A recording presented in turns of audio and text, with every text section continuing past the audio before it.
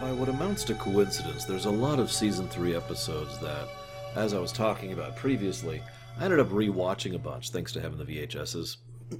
Now, obviously this was slightly before I made my own collection of the specific episodes I really liked, which took more effort in a second VHS, but this was still, I don't know, maybe it was just total coincidence, but for some reason there were a lot of reruns of Season 3 when Season 3 was going out.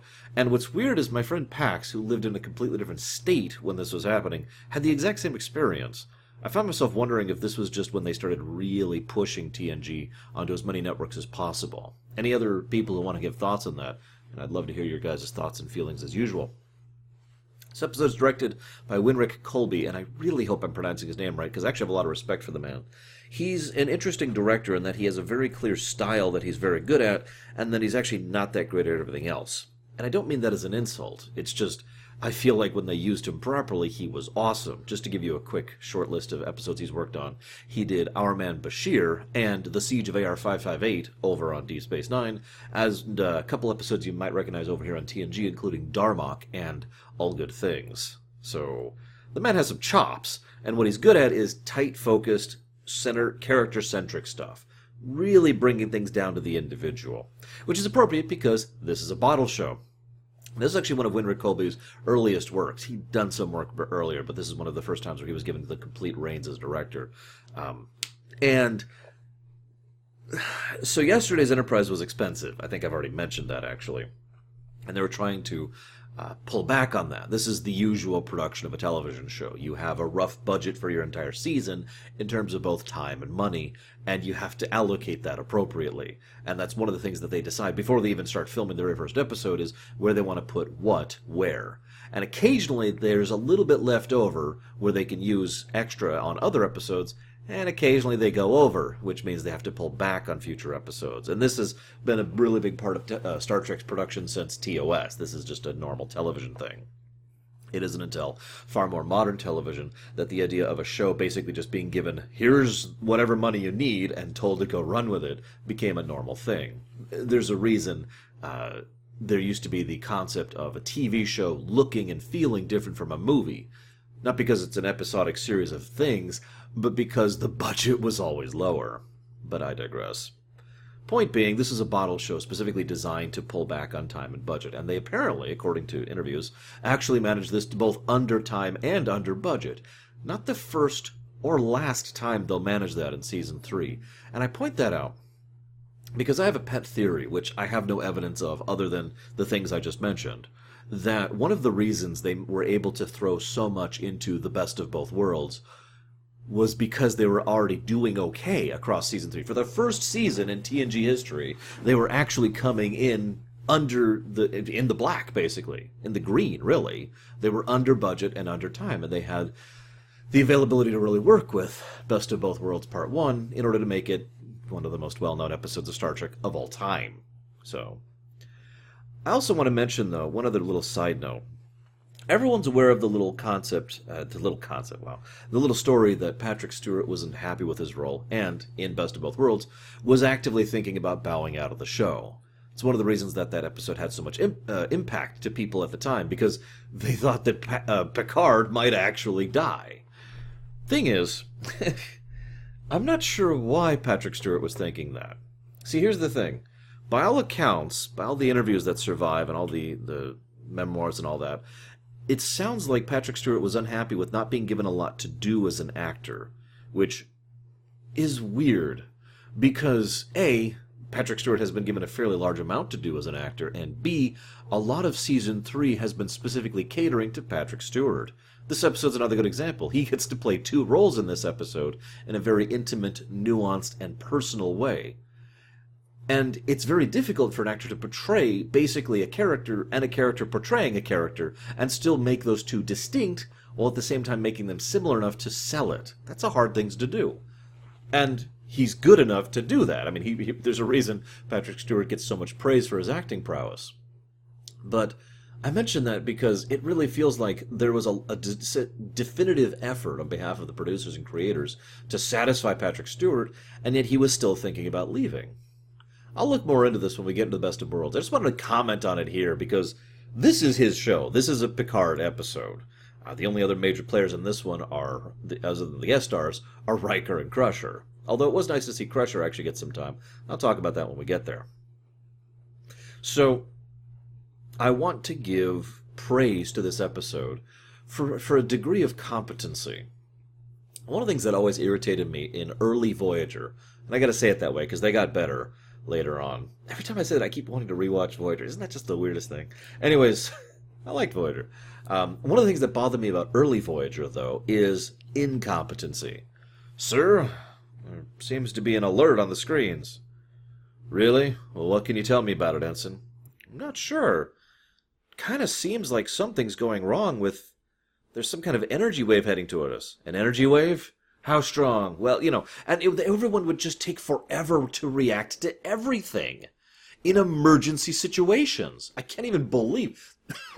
Even Tuvok, who is usually the pillar of competency in Voyager, in several early episodes, especially regarding the Kazon, was like, well, I'm in a situation where I have the drop on the Kazon, and they've already invaded my ship, actually breached the hull to get on board, and are actively out with weapons up. I think I'm going to abandon the surprise I have and order them to surrender rather than just start shooting them with my phaser, which has a wide setting, by the way, which is shown on Voyager, although fake Tuvok uses that, but still. Competency, right? So anyways, at the beginning of this episode, Picard gets beamed away. Data immediately detects the energy transmission, and they're like, okay. Riker says, within seconds. Riker to Picard, no response. He turns to Worf, and Worf is just, BAM! Zooming down there, with a security crew, no less. And gets there, taps the thing once, waits about a second, and then starts using a security override. Every step of that was awesome. I mean, there's ways to do that even better, based on the technology we have in Star Trek, but at least they were freaking trying to be competent. By the way, can I just say, I really like this cold open. This is one of the best teasers I've seen in Star Trek. Seriously. At least in terms of sheer construction. There's more interesting teasers and more impacting teasers, but this one is brilliantly constructed. If I ever actually have a chance to teach, I mentally think of this as the hook, because that's really the point of a teaser, to hook the audience in, either people who are seeing it for the first time, or to make sure that people who are just flipping over or left it on after whatever previous show was on are interested enough to keep watching. So that's the point of a teaser, hook you in, right? Doesn't really apply to modern TV as much, but still. So you got the hook there. And this is brilliantly constructed because it conveys all of the information about the premise and basically the episode in a very short period of time. I wrote it down, 2 minutes and 8 seconds. So Picard's relaxing. So, okay, we're starting off not in a dangerous situation. He's beamed away. Okay, so he's been kidnapped. And they notice he's gone, so there's something wrong. Picard is going around his area trying to figure out where he is, and we see there's 2 other people there. One who's sleeping, one who's meditating, and it's a very small confined area that immediately visually communicates the idea of trap or prison or cell, something like that, right? You immediately get the confined nature of it within seconds. Picard tries his thing. There's a little zzz, the I got no signal noise. And then he says, Picard to Enterprise, Picard to anyone receiving that transmission. So he's out of the loop or far enough away. All of this is being conveyed within seconds, by the way. Then Worf pulls open the door, and fake Picard is there and says, is in the same outfit, with the same book, and says, is there a problem, Lieutenant? And now we know there's a duplicate or a replacement. All of the pieces of the story are all there right at the beginning, and we already know the hook. Very well constructed. So, it cuts to, let's talk about, God, what do I want to talk about first? Let's talk about the prison side of things first, shall we? So first of all, we found out that Laval, or whatever his name is, was there for 12 days. Where's the restroom? I know that's a really strange question to ask, but considering that they bothered to understand that they need food, there are 2 other basic sentient biological being amenities that are not addressed. Water and having to push waste out of the body. That's the nature of biology. I only point that out because most of the rest of the construction of the episode is fairly tight and makes a degree of sense. The only real flaw in the episode, and I'm just going to say this right up front, is that the level of technology the aliens show feels a little bit inconsistent.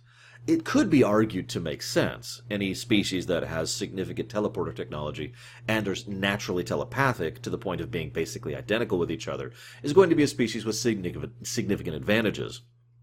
That being said, though, their ability to just kind of keep up with all the things that they do is just a little bit too hand-wavy. It would make more sense if someone with significant actual power, like Q, for example, which is one of the only examples in Star Trek, was actually the one guiding and directing all of this. Now, I know I hate to resort to the Q thing, but I'm only using that as an example.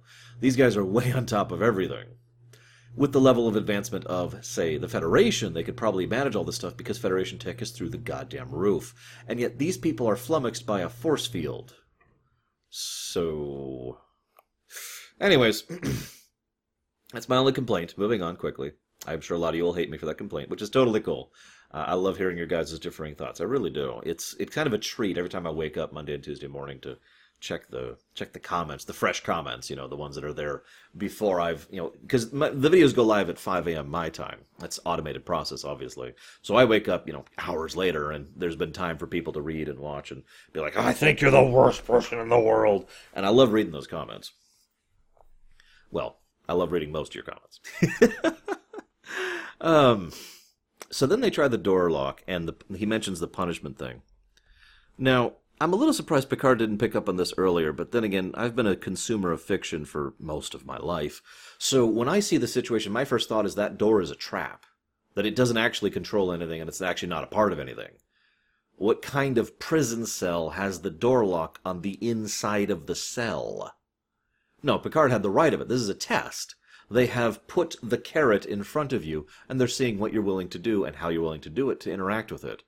I also can't help but point out that both times they interacted with the actual door mechanism and got in there, they had the ensign do it, a.k.a. the actual aliens, but I digress. So, I like the little tidbit where Picard tries to communicate math. It's a subtle little touch, and it shows some of the understanding and God, I don't know what to put this.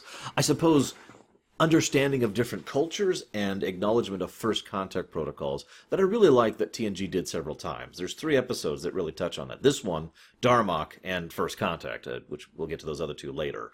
And in all of them, you see more of an understanding than just what you tend to see in Star Trek, which is a little bit of a heavy reliance on the universal translators, or re-reliance on the universal translators when they don't work, I like seeing the idea of, tapping out prime numbers. It's worth noting that several people over the years have argued that what Picard's taps are not actually prime numbers. I'm told they even changed this in the Blu-ray, which is what I'm watching for this. I don't actually know if that's true or not, because the DVDs are way over there in storage, but I also like how the idea of the Miserians is something that I wish we'd covered more of. The Miserians are a fascinating culture to me because they are pacifist to the point of excess. This is what would happen if the Jedi Order went full stupid, basically. More than they already did, obviously. Because these are people who have been conquered, what was it, like 6 times in 3 centuries? Just over and over and over because they didn't resist. They didn't do anything. They're just like, yeah, okay, you win. We're yours now, whatever. Slavery? Yeah, sure, we're cool with that. I mean, really?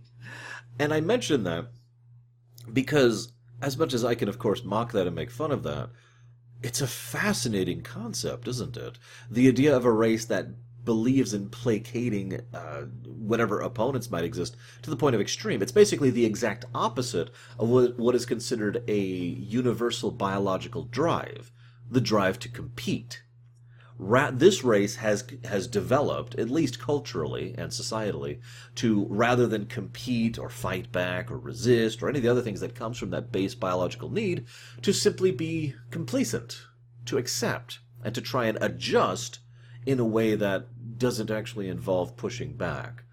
I would love to do more stories and concepts with these people. I feel like there's actual room for some kind of development there. It's also interesting to me, by the way, that Kova Thal, actually wrote down his name right there, actually agrees with the... he's basically the one who stirs the pot the most. I find that interesting because of the two people there who could actually stir the pot, who are not Picard or the alien, I would actually picture it more likely for the other alien, Esok, to actually start stirring the pot more. The literal anarchist, instead of the guy who has bowing to authority as a cultural norm. But he is the one who constantly points fingers, insists that what they're doing is irrelevant, and is basically just the stick in the mud the entire time. I find myself wondering if that's a trait of the people or just him himself. Again, I would love to know more about these people. Anywho, I actually don't have much else to say about the construction of the cell part of things. There's two other notes I wanted to touch on really quick. First of all, I feel like they did a good job with Esok, although for the longest time I assumed he was a Nausicaan. How long? I found out he wasn't a Nausicaan today when I was watching this episode. I'm serious, I was looking up information on the actor who plays him, and I was like, wait, he's a Chalnath? Or Chalnath? What the heck is a Chalnath?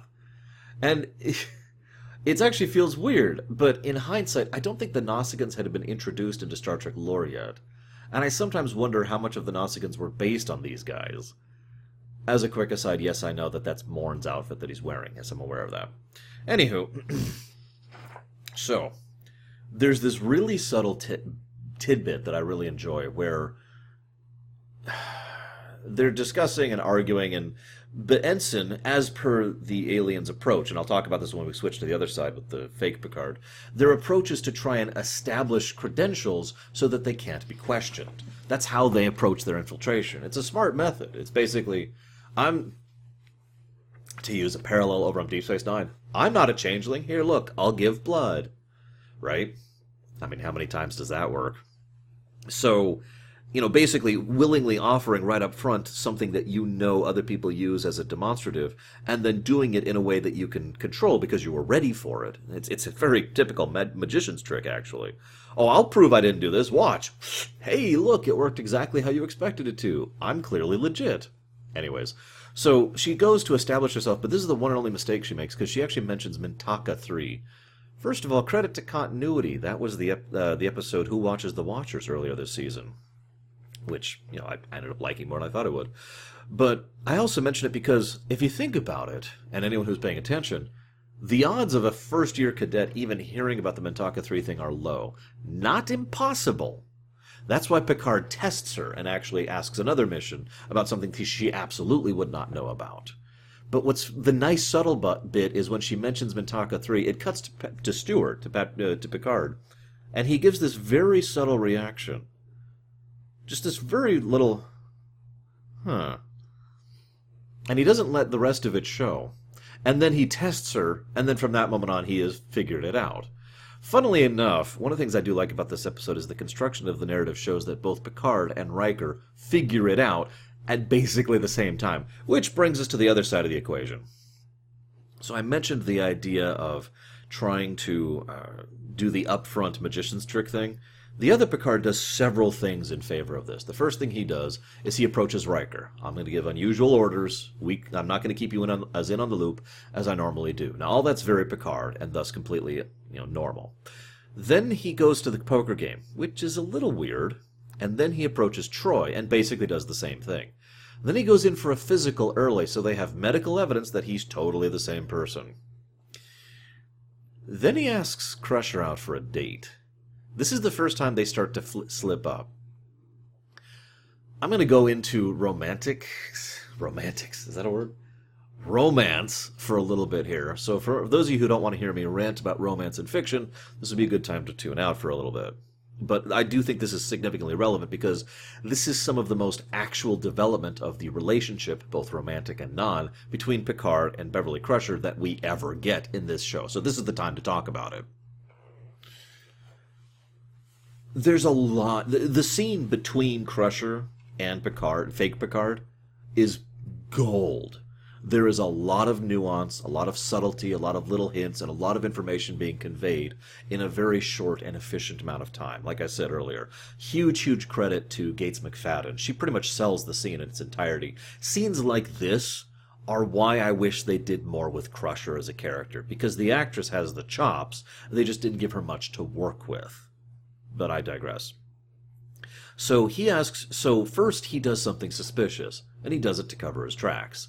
Then he immediately puts her off balance by asking her out on a date. She responds, and see, the interesting thing is, she's kind of like a little bit giddy about that. I mean, I would be too if Patrick Stewart asked me out on a date, and I'm not into guys. And, oh, you want me to go out to dinner? Oh, absolutely. That initial gut emotional reaction, the first chemical responses there, are sufficient to push her past thinking normally, to thinking in the linear, logical fashion that she normally would. She is a smart woman, after all. Then they have the actual dinner. This is when things go a little bit differently, because she immediately notices and calls him out on the fact that he's got something on his mind. Now, this is not quite true, but I'll get to that in a second. He, of course, then responds. He's still pulling the magician's tricks, by the way. Another magician trick is to let the other person give you information and basically present yourself in a way that encourages the other person to give you that information, which you then take and run with. This is exactly what he does to Crusher here. So, he just kind of rolls with the punches, so to speak, and he even mentions this thing, how well you know me. And then he starts positing the idea of romance. Watch Gates McFadden's face, because she goes through a lot of emotions in a very short period of time. Excitement, interest, and then just sort of this disbelief, this sort of, like you can almost see her get excited, and then it just deflates, because she realizes it's not going to happen. Now, this is interesting, too. One of the things I'm most grateful for from these ruminations going back through TNG is the episode The Price, which I forget if that was Season 2 or Season 3, but either way, because it gave me a new terminology, the difference between a sundae and a steak. There's nothing wrong with wanting a sundae when it comes to a romantic relationship, but that's just a treat. It's something you enjoy and then you move on. But sometimes people, most of the times, people want a little bit more than just a treat and move on. They want something more meaty. They want something that's actually going to sustain them. That's the steak, right? Just in the off chance you didn't watch my rumination on The Price, go watch it. I'm actually really proud of that one because it was a great episode to dissect. Anyways, so what we see here is Crusher is being offered a sundae, but she looks at it, and that's not what she wants. She is already comfortable with what she actually wants. She has a great friendship with someone who she is close to, in a romantic sense and in a friendly sense. And arguably more. You could tell, based on how she acts, that there is a great deal of emotional connection, of different types, between her and the real Picard. You can also tell that the idea of being offered basically a flirty little thing is just not enough. That's why it deflates so quickly. Because she looks at this like, well, no. And she brings up, this can't happen. There is too many variables in the way of this happening. Anybody could tell that. Now, I don't think that... I suppose I should rephrase this. I've never agreed with the idea that you should never date within the same military corps. I've heard that discussion before, and I've heard arguments in favor and against it. As applicable here, it's the idea that two people in Starfleet should not be romantically entangled, and I don't agree with that. Obviously, that could apply in specific circumstances, but not in the broader sense. There are several times in TOS when two people in Starfleet were going to get together, and one of them was going to quit Starfleet as a consequence of that action. It was just automatic. But this is old hat as far as military procedure. I know, Starfleet's not a military, blah, blah, blah. But what's interesting is there's another phrase, and this one has a lot more practical application. You don't date your coworkers. See, if Picard was dating Crusher, or was romantically connected to Crusher, and she was back at Starfleet Medical, at headquarters, heading up new technology and new medical design, blah, blah, blah. So they're both still in Starfleet, but they don't see each other on a daily basis. Ironically, it might actually be more acceptable for the two to become so romantically connected to each other, because there's a lot of problems with dating your coworker.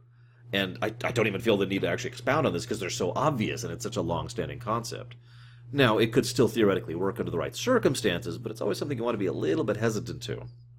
And that's just the very first problem in the way of Beverly and Picard getting together. There are many other issues in the way of that, and as Crusher herself points out, she's grown comfortable with the friendship that they have. In other words, it's not that she does not want to be with him. There is very clearly an emotional, romantic connection there, in addition to an emotional, friendly, and an intellectual, friendly connection with him. But at the same time, she knows that's a later thing, not a now thing. She is in no way willing to put down her career, her ambition, her drive, any more than she would expect him to.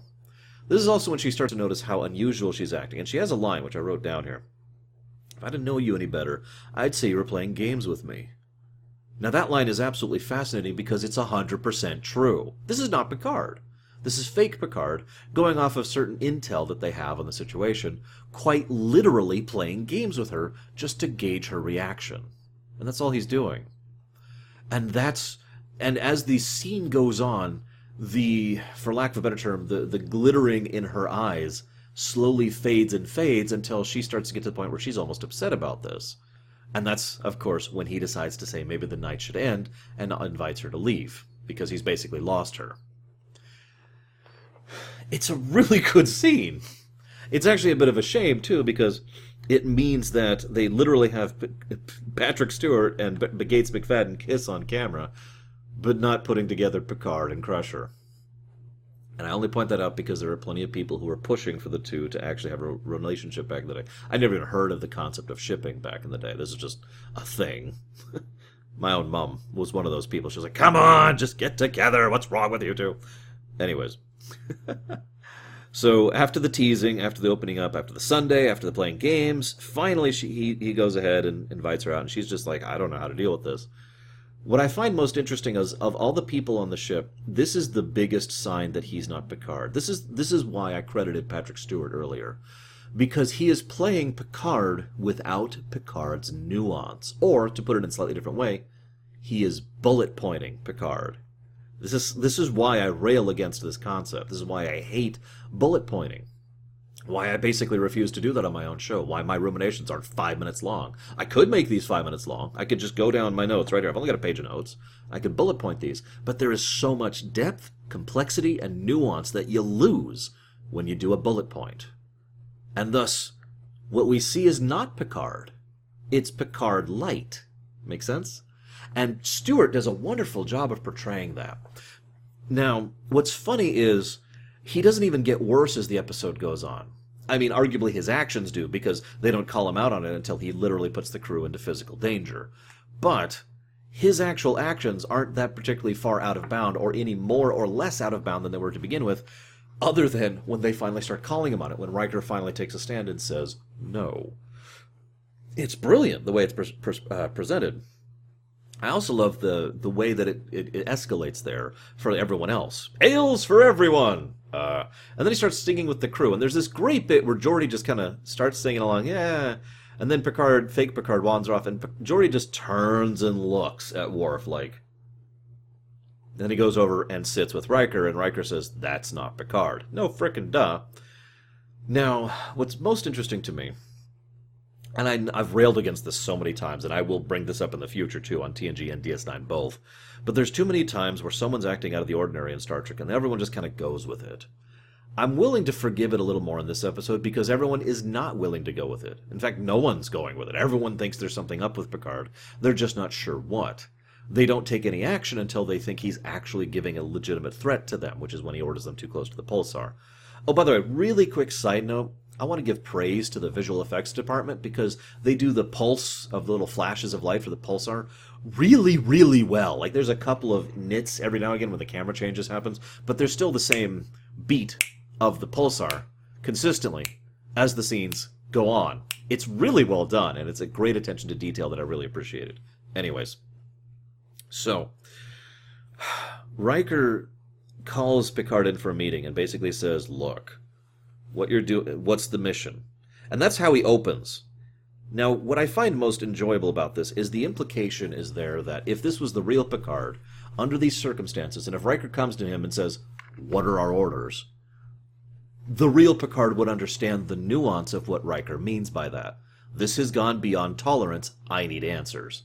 Fake Picard, of course, doesn't get any of that, because he doesn't have that, he just has the bullet points. So, instead, he decides to pull a legal threat. His first reaction, this is a classic method of argument and debate, by the way, is to try and shut down his argument by saying, are you sure you have enough evidence to support that? He attacks the specific threat in a legal manner rather than any other way he could try to defend himself. which is a very non-Picard thing to do, especially to Riker. Then he turns the threat right back around on him. I'm willing to let this go if you never bring it up again. So then they get to the actual danger. Riker calls him on it. What I love about it is he is backed by everyone without hesitation. Well, that's not true. Wesley hesitates. But even Wesley goes along with this. What I love most is that this is all the more powerful in the immediate wake of Sins of the Father. In fact, if I was to reconstruct this episode, I would kind of wish that Worf was the one who calls him on it, rather than Riker. Because Worf and Picard had a great deal of awesome interactions and increased respect and understanding of and for each other as a consequence of Sins of the Father, leading immediately into this episode. It's still there, it's just Worf's more like, no, you're not Picard. I know you're not Picard. He doesn't even have to say it. It's just all there on his face. Again, Michael Dorn does some good facial acting. So they call him on it. They release them. And this is when we get to the part of the episode that's been most dissected by all the fans I've talked to about this episode over the years. Now, I'd like to anticipate your guys' comments, because I figure some of you are going to be like, what's he talking about? And have no idea what I'm talking about. And I'd like to think that some of you are like, oh, I know exactly what he's talking about, and are immediately lunging to your comment section to respond to it. As ever, love to hear your thoughts. The glance. So, they come back, and Picard gives a glance. A glance to Riker. And Riker communicates to Worf, and the two get the thing going just pretty much immediately, and they get them imprisoned. No vocal communication whatsoever. Now, that's obviously necessary for the episode, because one of the specific points they made was how they were all naturally telepathic, and how vocal communication sucks. Thus, Picard doing this is specifically a screw you to these aliens who were acting superior to him, and thus, by consequence, to the audience. Thing is, some people have argued so many times about the nature of that glance. Now, for me, personally, I'd buy it, with one exception. See, here's the problem. The nuance of Picard giving a glance to Riker, I could buy that. But we don't really see that anymore. This is like the one exception, the one time that shows up. Remember, Picard has served with these people for almost 3 years now, so I could totally buy that they would understand him, and he would understand them, especially the direct professional relationship between Riker and Picard, that they could do that. But why does this never come up again? That's what really bothers me, is the fact that this is just a one-time event. And then, okay, a glance. It just raises his eyebrow a little bit. I watched it twice just to make sure. There's nothing there. Now, that's actually all I have to say about it really quick. I would love to hear your guys' thoughts, as always. I know I'm repeating myself, but I do want to add one final thing. This episode has a bit of a TOS ending, which I complained about a lot back in Season 1. Crusher just shows up and just kind of says, Captain. And Picard's just kind of like, okay. And, it's just that kind of ending on a joke, coda kind of a thing that, Season 1 TNG and TOS did a lot. Here's my question to you. Do you think Beverly is aware that this is the real Picard and is just toying with him? Do you think that she's aware that this is the real Picard and is toying with the idea in the long term and thus is just kind of in a good mood? Or do you think she is stupid and doesn't realize that this is the real Picard, or that the other one wasn't the real Picard, and is just kind of going along with the other fake Picard's advances, which is what's implied by the episode? I don't know which I'm willing to address on that one. The episode structure makes it clear that she's just like, oh no, I'm totally on board with this.